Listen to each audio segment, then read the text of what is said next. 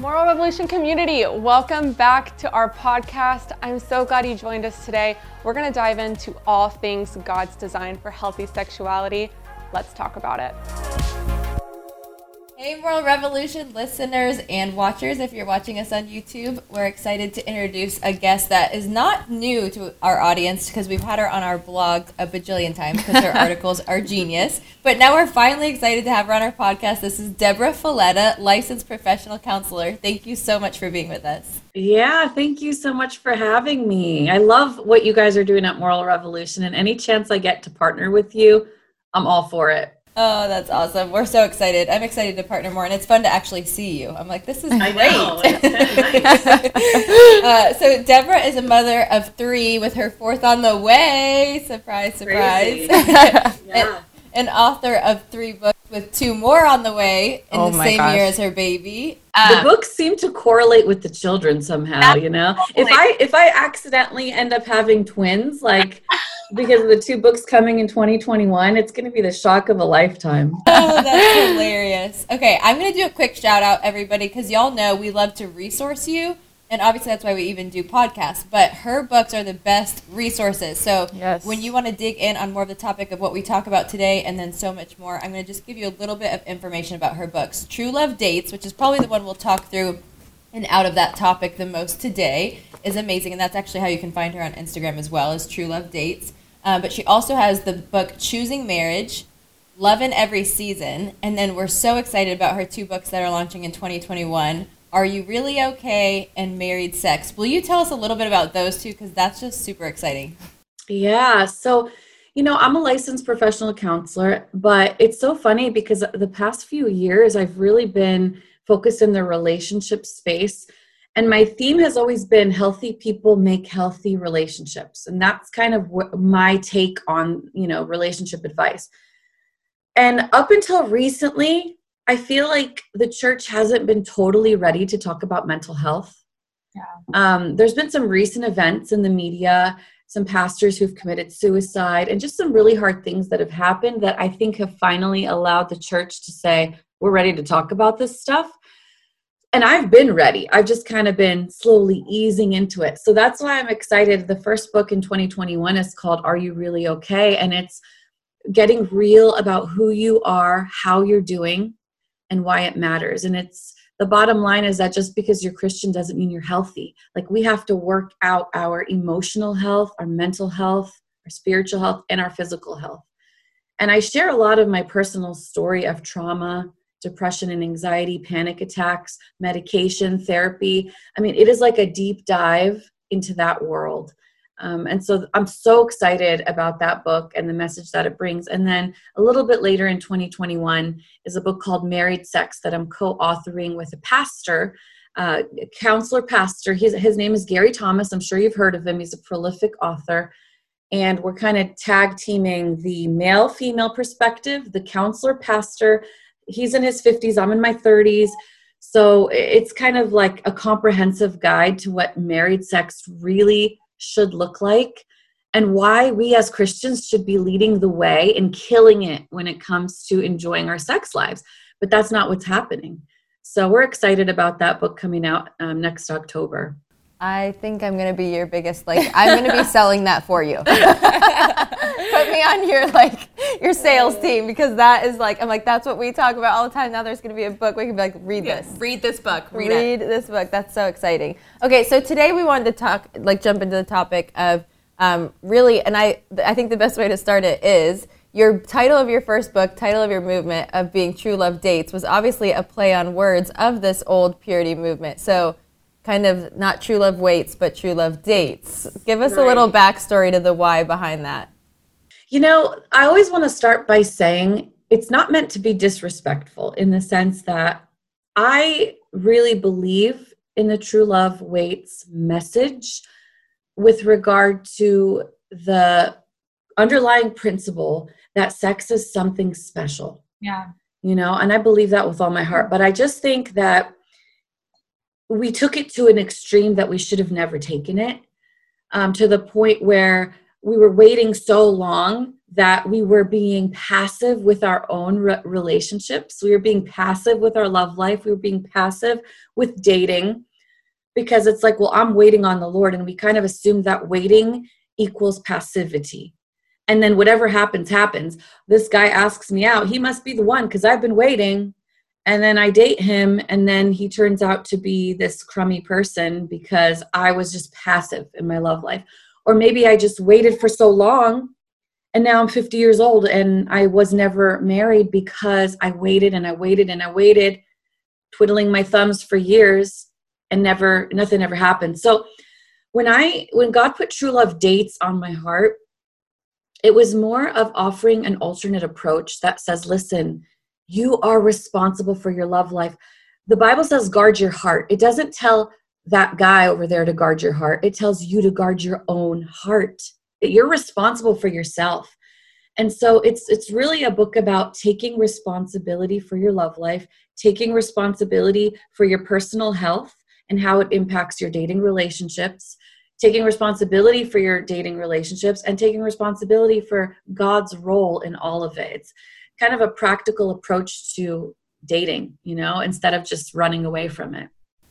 That's awesome. That is amazing. This book, honestly, even when I was reading through a few of the chapters, I'm like, man, it's starting to reshape even what I thought about dating or sex, even as, a youth group kid, and learning about sex and learning about dating and what was right and what was wrong and what was okay and what wasn't. So I'm really excited to just even talk through some common myths about the purity culture, or common myths about, true love waits movement kind of thing.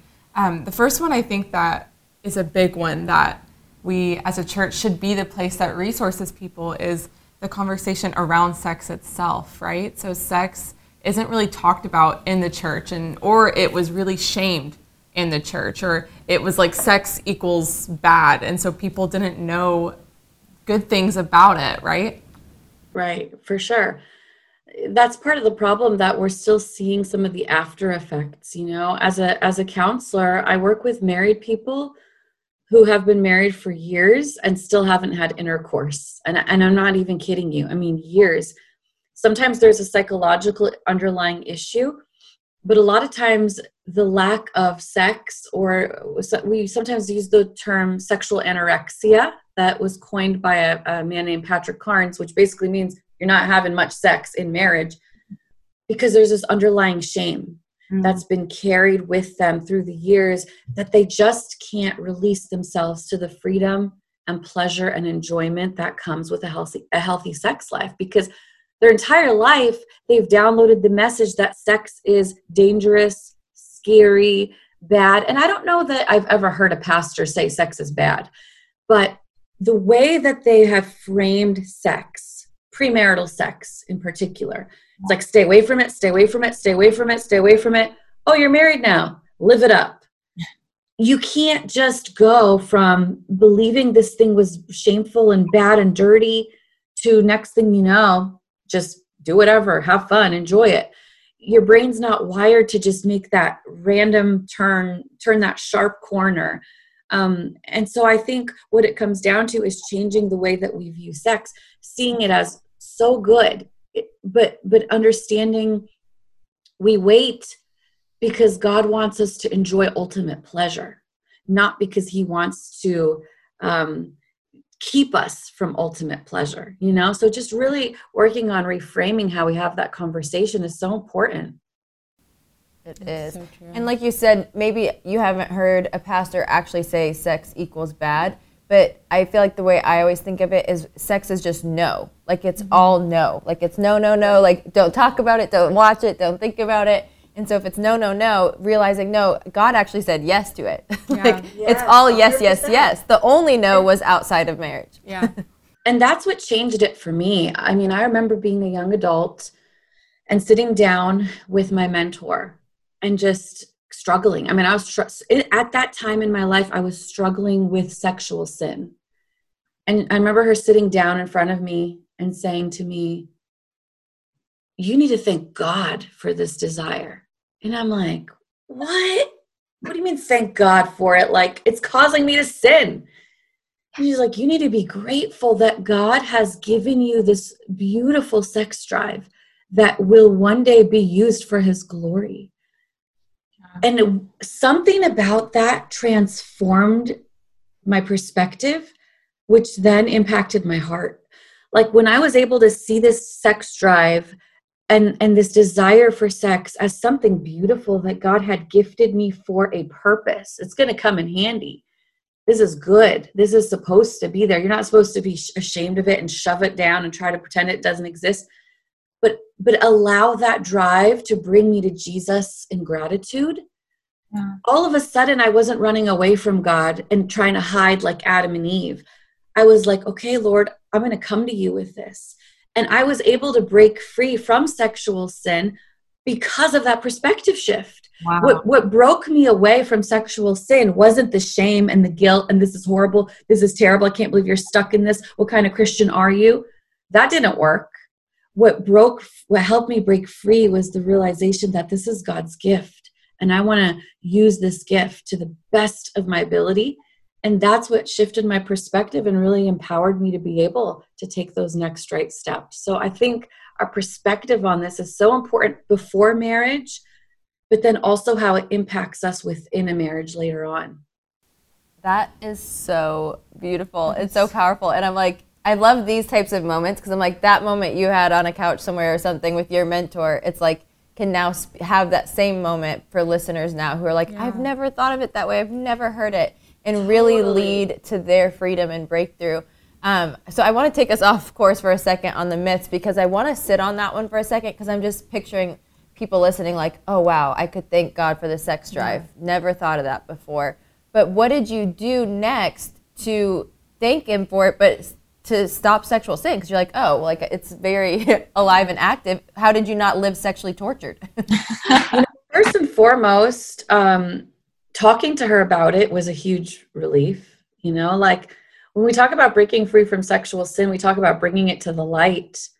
And a lot of people email me and tell me that they're struggling with sexual sin and they think that's bringing it to the light, but I don't know them. I'm not going to see them. I'm not like their neighbor or their church friend. I'm on Instagram. Like they don't have a real interaction with me and that's not bringing it to the light, Yeah. So bringing it to the light means bringing it to somebody who is a real live human being that's going to be in your face and that's going to know and care about this just as much as you do. And so bringing it to her and one other person in my life at the time, I remember, was a huge step in the right direction for me of breaking free and then setting up boundaries and barriers. Eventually that led to me breaking up with this guy that I was dating that just there wasn't healthy patterns there. So it's like this internal work that was happening while I was building external barriers to protect me. You can't do one without the other. You can't have the external barriers of saying, we're not going to touch here. We're not going to do this. But then you're not doing the internal work because you can get around those external barriers. Like you have to be doing the internal work along with the external work. Wow, that's so perfect. Yeah. That is so huge. I even just think of that as like a single woman now. I'm in a relationship and there have been moments where things have been hard and you've had thoughts of like, oh my gosh, it'd be so easy to cross this boundary. But what I hear you saying is like, keep sex sacred. Like we're not nixing the conversation altogether. We're not shaming the conversation, but we're keeping sex sacred and we're understanding the beauty and the sanctity behind it because God created it. God wasn't a prude. Yeah. He knew what Adam and Eve were doing in the garden. He wasn't surprised by it. So I think the way that you just communicated it, man, I think that just lifted even just shame off of those listening and any residual shame that was even on myself. Well, that's the thing about shame. It pushes us away from God, who's the only one that has the power to actually help us in the situation. So the more shame we heap, the more guilt, the further we get, the harder it is to break free. But when we can change that shame into thanksgiving and gratitude and praise, it draws us closer to him. Mm-hmm. Because he doesn't love us because of our sin or lack of it. He loves us because of who he is. And as we draw closer to him, we're more empowered to break free. But that's just not what's happening. Like this whole conversation is because there's been too much shame heaped on people that has caused separation. Yeah. And that separation has caused a greater inability to break free from the very thing that they feel ashamed about. So it's a bad cycle, you know? Yeah. It's funny because a lot of the coined phrase has become like the toxic purity culture. Yeah. And every time I hear it, I get so many mixed feelings because I'm like, purity is not toxic. I'm like, really, it should be called toxic shame culture. Because I'm like, that's the toxic part. That's it. That's the part 100%. That, of course, the enemy tried to bring something into purity to make it feel like toxic. I'm like, no, it's not the purity that's toxic. It's the shame, it's the silence, like it's the isolation, it's the hiding. Like, I'm like, that's what's toxic. So I love that because it really is. It's realizing shame is at the core root of all of this that is causing people to not have good sex lives in marriage, to not know what to do when they're single because they're like, I don't know, I feel so much shame. 100%. And I think so many people that, you know, I love that we're doing this subject today.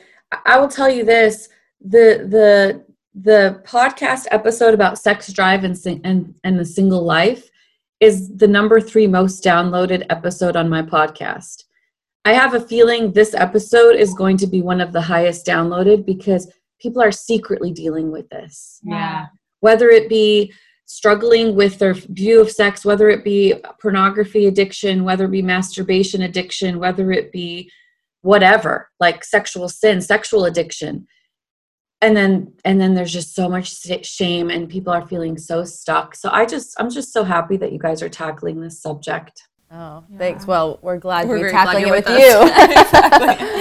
Exactly. Okay, one of the other myths that obviously ties right into shame is the myth of like you're damaged goods. Like your virginity is the only valuable thing and then once it's gone, you're damaged goods. Yeah. I mean, honestly, I remember sitting in youth group when I was like, I don't know, 13, 14, and we were having like the sex conversation. And I remember our pastor using the analogy of, you know, those who've had sex before marriage are like chewed up pieces of gum. And I remember just sitting there thinking, okay, that's bad. You don't want to be like that. That's bad. But it didn't take into the heart of the people who might have had a colorful past or had made choices that they definitely regretted or moved away from. And they're walking in purity now, but they still have that, like we just talked about, shame following them. And now they have analogies talked about them, chewed up pieces of gum. I've heard ones like wet napkin and all these different analogies that just kind of made, you know, whether you're a man or a woman who've had a past feel like, man, I don't know that God's redemption is even available for me. Right. I remember hearing the tape that's no longer sticky. Yeah. It like gets stuck to so many things, or 2 pieces of paper and then you try to rip them apart and then it's all messed up. And the truth is, there is a level of truth in the sense that sexual sin and struggles reap sexual sin and struggle consequences. Yeah. I mean, that's the truth. Your past will shape you. Mm-hmm. It doesn't define you. That's the difference. It will shape you, though. Okay. And to say that it won't shape you would be the extreme. Yeah. And we definitely don't want to go there either. But at the same time, it's like, you know, Christians do elevate virginity as if it's like the prize of all prizes, which is kind of ironic because in the Muslim culture, I only know this because I'm of Middle Eastern background. In the Muslim culture, virginity is also the prize. Like you get to heaven and you get like 40 virgins if you're a man. Like we don't want to start resembling that. Do you know what I mean? That's not Jesus. That's not his message. That's a completely different thing.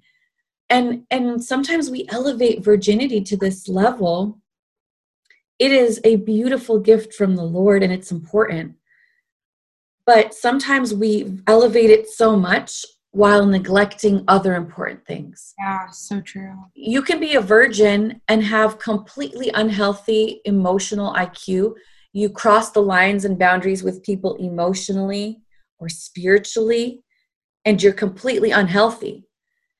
So you got to work on that stuff too. You know, that's the problem is we elevate virginity and then we ignore all the other aspects.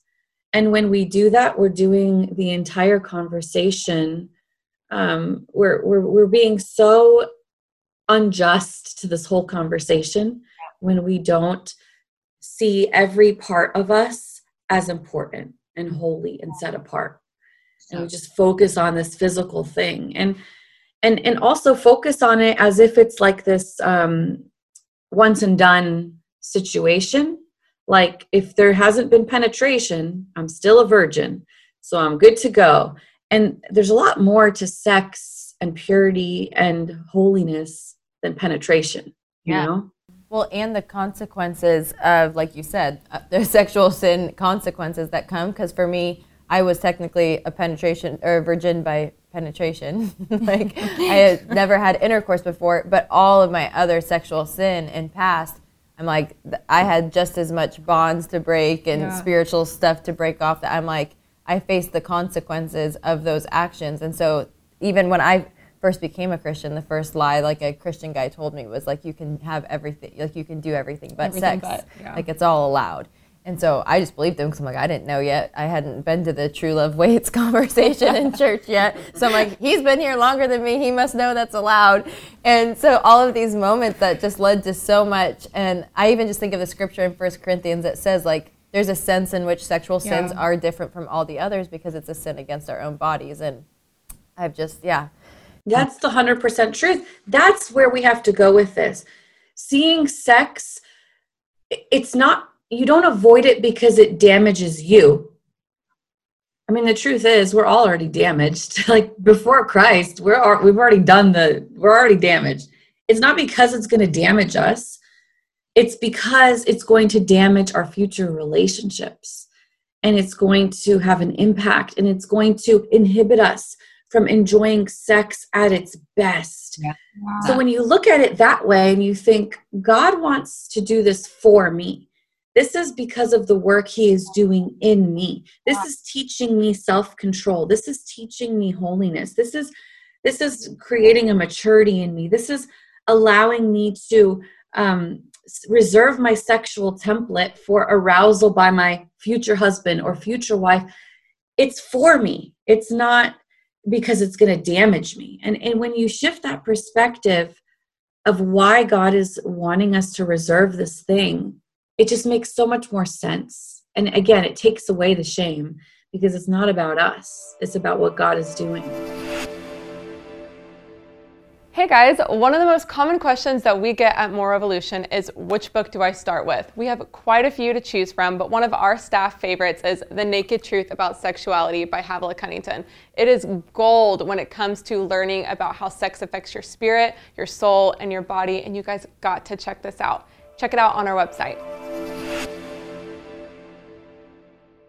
Even our view and narrative surrounding who God is to us really comes into play in this. So if we believe that God is mean, or we believe that God is distant or punishing or cruel, we're going to believe that in our singleness, God withholds fun from us. So we can't have sex because God's not allowing us to. He's mean. Or like if we're married, we're going to believe that the sex life we had was because God's punishing our marriage, whatever that may be. And I think everything that you're saying is so true, and it ties into our view of God. How do we view him?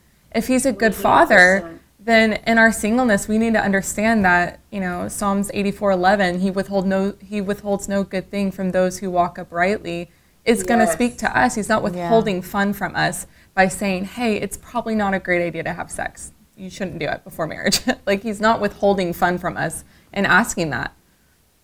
100%. And something I want to add, this is off subject, but I feel like I have to insert this. In Are You Really Okay? One of the chapters I talk about in the spiritual section about spiritual health is our view of God and how it's shaped. In the counseling world, we have this term called transference, where you take your own past issues and you transfer them on another person. Usually it's the counselor, for example. I share this creepy story of how one of my patients totally transferred his stuff onto me and almost attacked me. All that to say, you have to go read it to learn more. But what I'm trying to say here is we have a tendency to transfer our early childhood wounds and hurts and beliefs onto the face of God. And so many times, if you feel stuck and you're unable to see God as good, loving, for you, there is usually some childhood trauma, childhood experience, childhood wounds, childhood negativities, early experiences that haven't been worked through. And you're projecting those on the face of God. But he's like, that's not who I am. You know, I'm not that person. And all of that sin that we might have experienced or things that were done to us outside of our will, we transfer those hurts onto God. So I just say that because I'm like, if you're out there and you're thinking, man, I have a terrible view of God, I don't even know where to begin. That's where you begin, you know, and counseling can be a huge part of that process. Yeah, Wow, that's good. That's very true. We're huge advocates for counseling. Yes. I know you guys are. Awesome. Okay, one of the other myths we thought we'd tackle is if you wait, you're going to have the best sex ever. Yeah, you are entitled to this explosive honeymoon night if you have waited and abstained from sex all through your single season. I think this is one of my favorite myths to address, because I always say, just because you wait doesn't make it great. I mean, that is the bottom line. It doesn't. I mean, in Choosing Marriage, the one chapter about sex, I start with talking about our personal honeymoon story. I almost hesitated to share it because it's kind of like, but I will tell you this, I didn't share our names. So the first 2 pages, you're reading this detailed story about a honeymoon, and I didn't share who it was because I didn't want everyone picturing me and John, but I guess now I gave it away. But anyway, our honeymoon was so awkward. It was like a disaster. I mean, we hardly knew what we were doing. And then somebody left us this KY jelly that heats up. Oh my Lord. It was a disaster. It was like burning our private areas, and it was terrible. Yeah. Who would think that's a good idea? Oh, people think it's great. Okay. I thought I was going to die. Maybe this is too much information, but I share all this to tell you that we waited. And it was not great. I remember laying in bed after our honeymoon, and John was probably thinking the same thing. And I'm like, this is what I waited for? This was not amazing, because you have no idea what you're doing. Yeah. You know, it's not like the promise is, you waited. Good job, Deb. Good job, John. Here you go. Enjoy the fruits of your labor. No. What the gift was in the intimacy that we got to share with each other.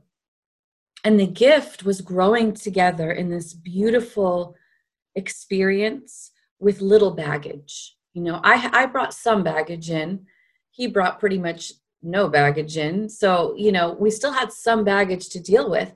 But all that to say, the gift was in being able to do this thing together and to have this exclusive partnership and not to have to deal with all the extra peripheral stresses and consequences and baggage.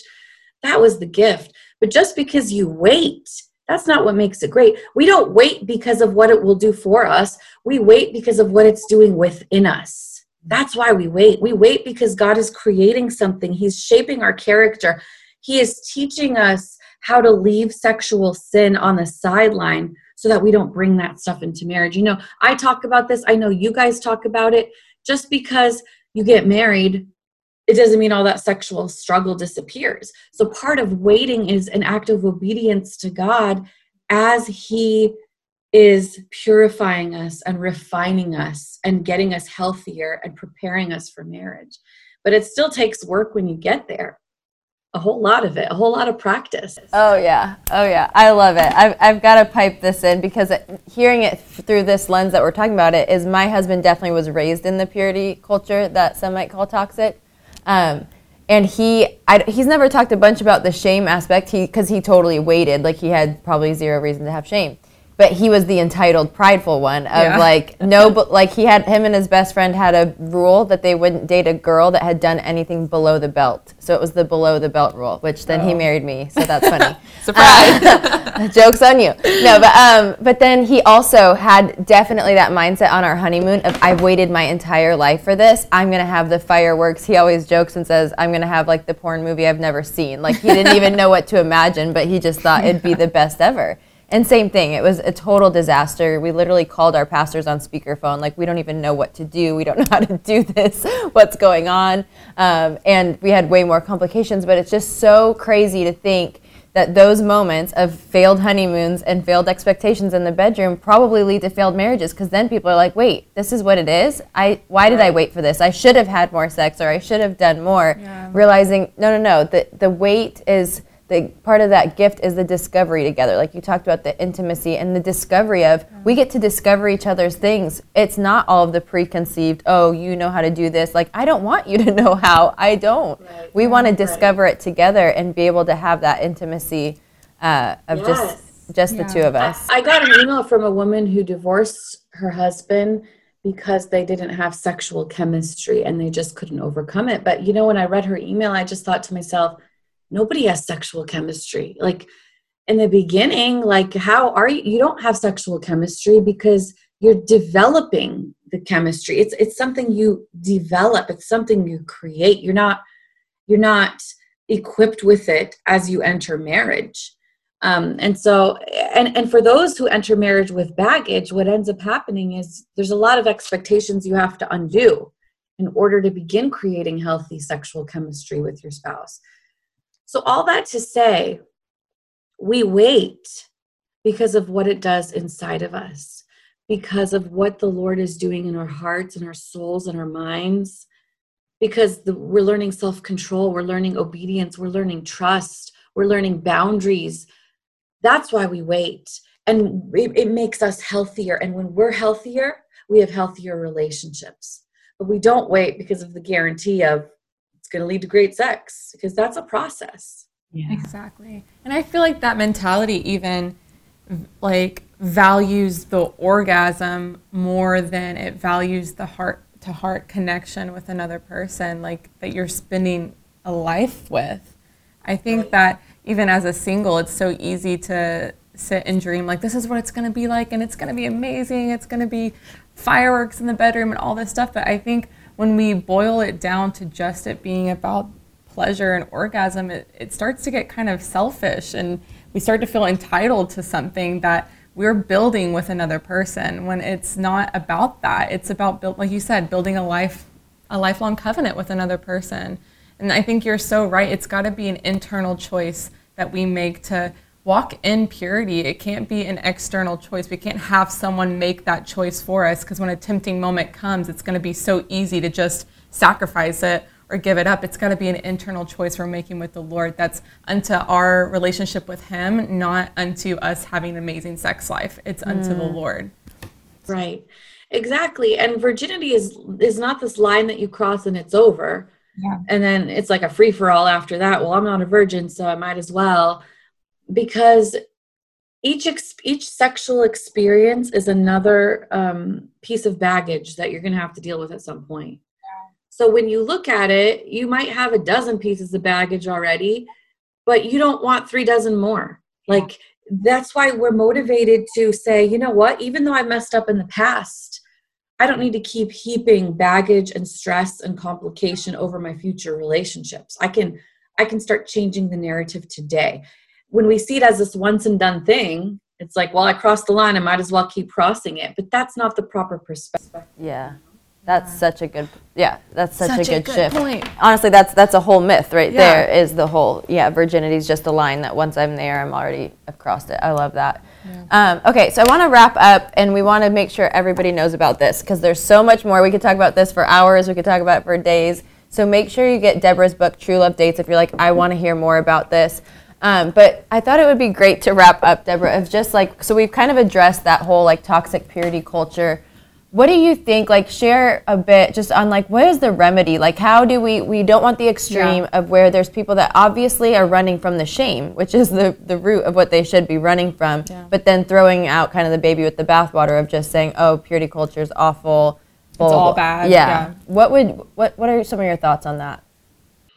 Well, I think kind of going back to what we discussed a little bit earlier on is making sure that we've reframed our perspective and that it's a proper perspective rooted in truth.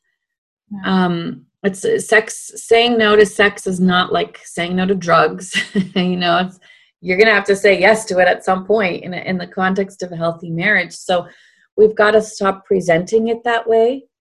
I think it's important for married couples to also join the discussion and talk about the beauty and joy of sex in marriage, because we talk so much about the danger and trials of sex before marriage without giving enough weight to the beauty of sex done right, sex done well, And I think when you have something like that to aim for, to strive for, and to say, you know what, I want to reserve these things for this intimacy, and I want to become healthy for my future relationships, it gives you an extra motivation.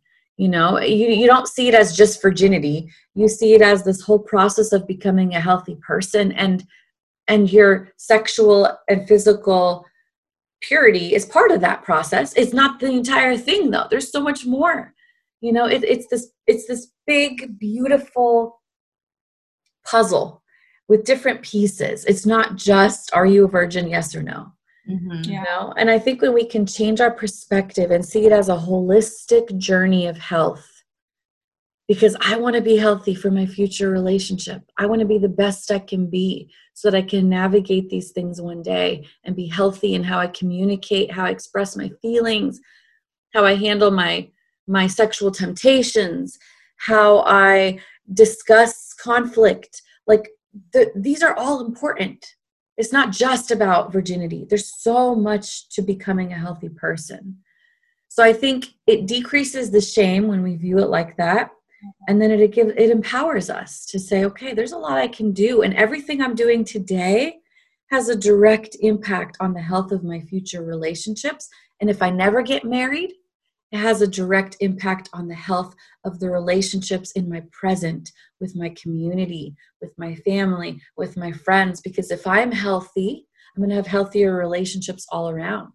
Yeah. So I just think it really comes down to changing the way that we have this conversation and bringing balance to how we talk about it. Love it. So good. Love it. And I so agree with, we need married people to be talking about sex.